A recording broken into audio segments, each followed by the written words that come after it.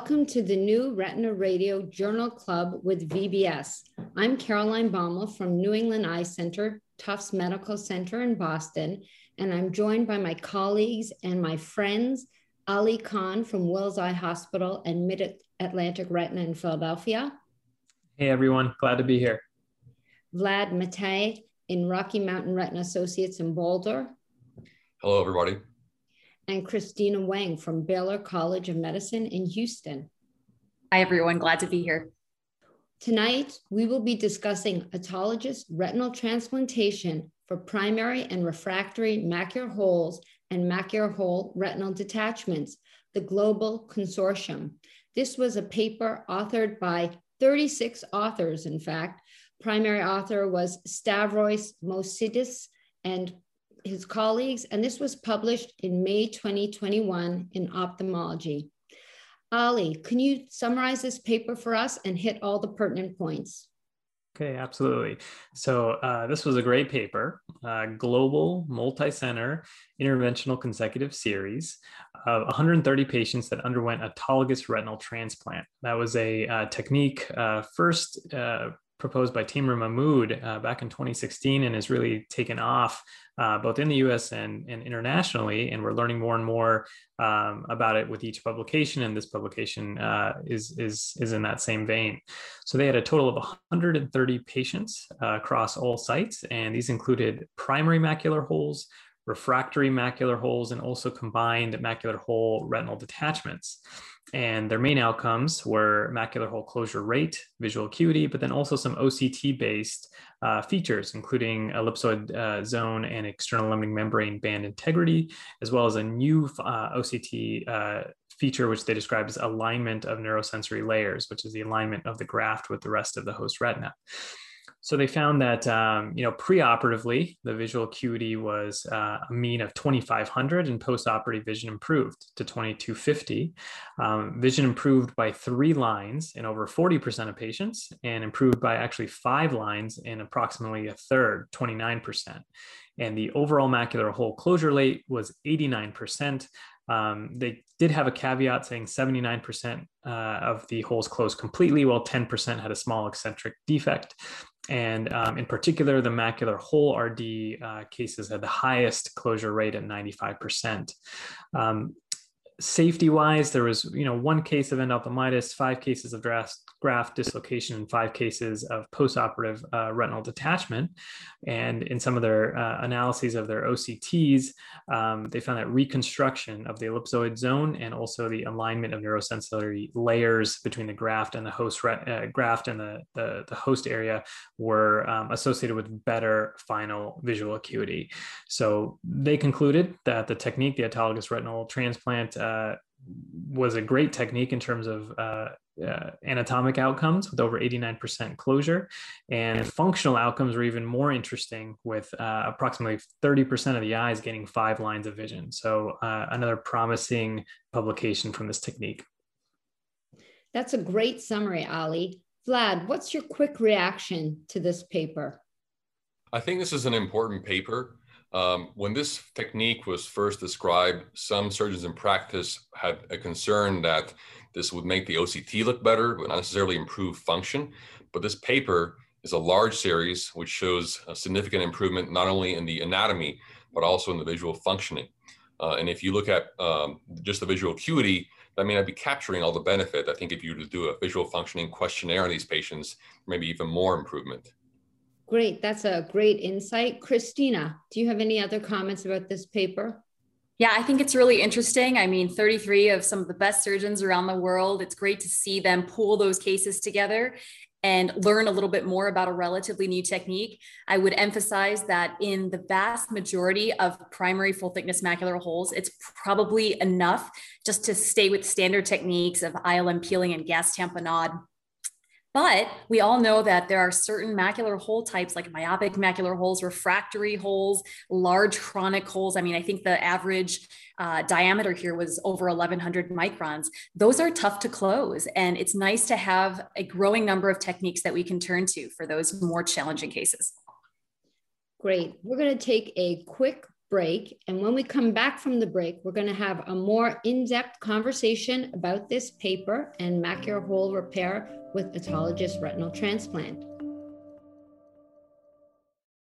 Welcome back to the New Retina Radio Journal Club with VBS.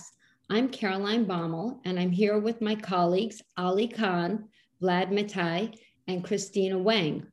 Dr. Khan just summarized the findings on the global consortium for the use of autologous retinal transplantation for macular hole surgery, and now we're going to have a discussion about the paper.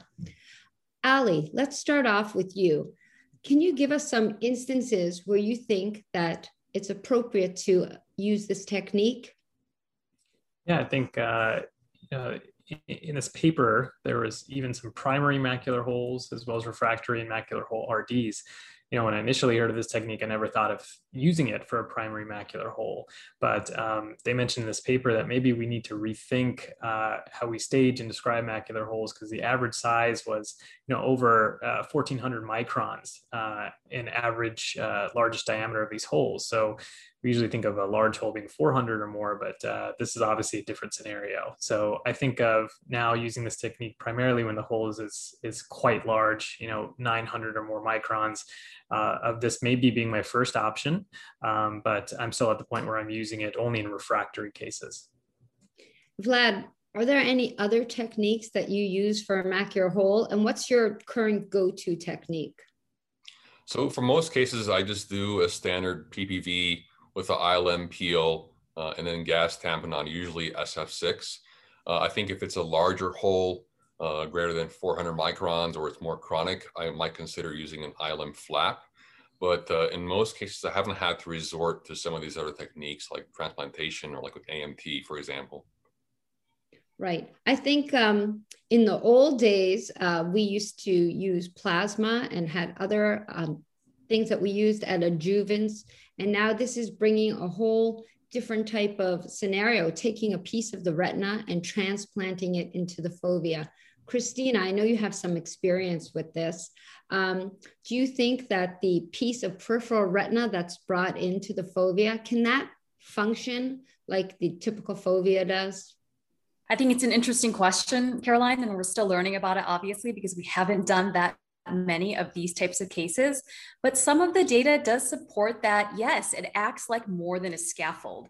And there have been animal models, for example, that have shown ectopic synaptogenesis, where rod photoreceptors from the periphery may potentially be able to synapse with the cone bipolar cells and actually provide some sort of visual function, as was seen here. Now, microperimetry was of limited use in this and other studies, so it's hard to know. But I know of one study in Japan where they looked at patients who had received these autologous retinal transplants, and they were able to detect using microperimetry that there was light detection in that graft piece. So there is some function potentially being generated here, and it's exciting because some of the other techniques that we do turn to, there seems to be more of a growth factor or scaffold function, but there may be more to this than that. So Ali, when your fellow hears this radio podcast and says to you tomorrow that he wants to do this technique on the patient that has a traumatic macular hole, are you going to teach him how to do this technique? And how do you feel about this with teaching our fellows? I think first, I think we'd both have to watch a lot more videos on the technique and maybe make some emails or phone calls to people who have had more experience with it. But, you know, I think this paper helps shows that this is a really viable technique in a certain type of patient. And if ultimately there's nothing else to offer the patient, you know, I think it's reasonable. And I think, you know, obviously training fellows, you have to be, as the attending, you know, feeling competent enough yourself. So, you know, that's not a case that's going to be passed right away. But I think the process of thinking about it, you know, this paper highlighted there's more than one way to do this technique. Some people leaving PFO in the eye, some people doing, you know, direct to oil, how to counsel the patient that they're likely going to need 2 surgeries, not just one. I think there's more to this from even like a preoperative planning point of view that's helpful definitely to go with the fellows, whether or not you do the surgery. And then I think once I got more comfortable with it, I think certainly worth teaching in the right setting. Great. So Vlad, you've perfected this technique. What other disease entities could you envision using this autologous retinal transplantation for? So I think it'd be interesting to try this in macular holes related to tissue loss, as opposed to just vitreomacular interactions, such as a post-retinitis patient or a macular hole related to MACTEL-2. It's interesting to envision how much of a role in the vision recovery the RPE and choroid play in these cases as well. Great. I think maybe even for trauma, maybe this would play a role. If you could move the retina from one region to the other and it still function, that would be really interesting. And macular degeneration, this is in a sense what we've tried to do. Any other comments? Anyone think that there's any limitations to this paper they'd like to comment on? I'll mention one, Caroline. You know, there was a good pool of eyes in this series. However, if you look down at the variability between surgeons, it really significantly varied, in my opinion. So some people, for example, looking at the composition of the graft, use just neurosensory tissue, which is what I've done. But others used combined retina, RPE, and choroid as their graft. Additionally, people harvested from different locations, not just superior, inferior, nasal, or temporal, but also how posterior or anterior you were in the retina. And that might make a difference. And then, as was already mentioned, the different types of tamponade. Some people left in short-term PFO, other people used oil, and about 20% used gas. So there's still a lot to learn in terms of what is the ideal technique. And like I said, as more people turn to using this technique for different purposes, we will learn more with time, hopefully. Correct. It is very difficult to standardize multi-surgeon procedures, and this really hit on that. Ali, do you have any other comments? No, just applaud the authors and the institutions for putting this together, because without a big series like this, I think it's hard to really get to know and think about these kind of techniques. So certainly made me think more about using it and how I would use it reading it. Great comments from the panel here. This is Caroline Baumel. I want to thank the audience for listening to the New Retina Radio Journal Club with VBS, and stay tuned for further episodes.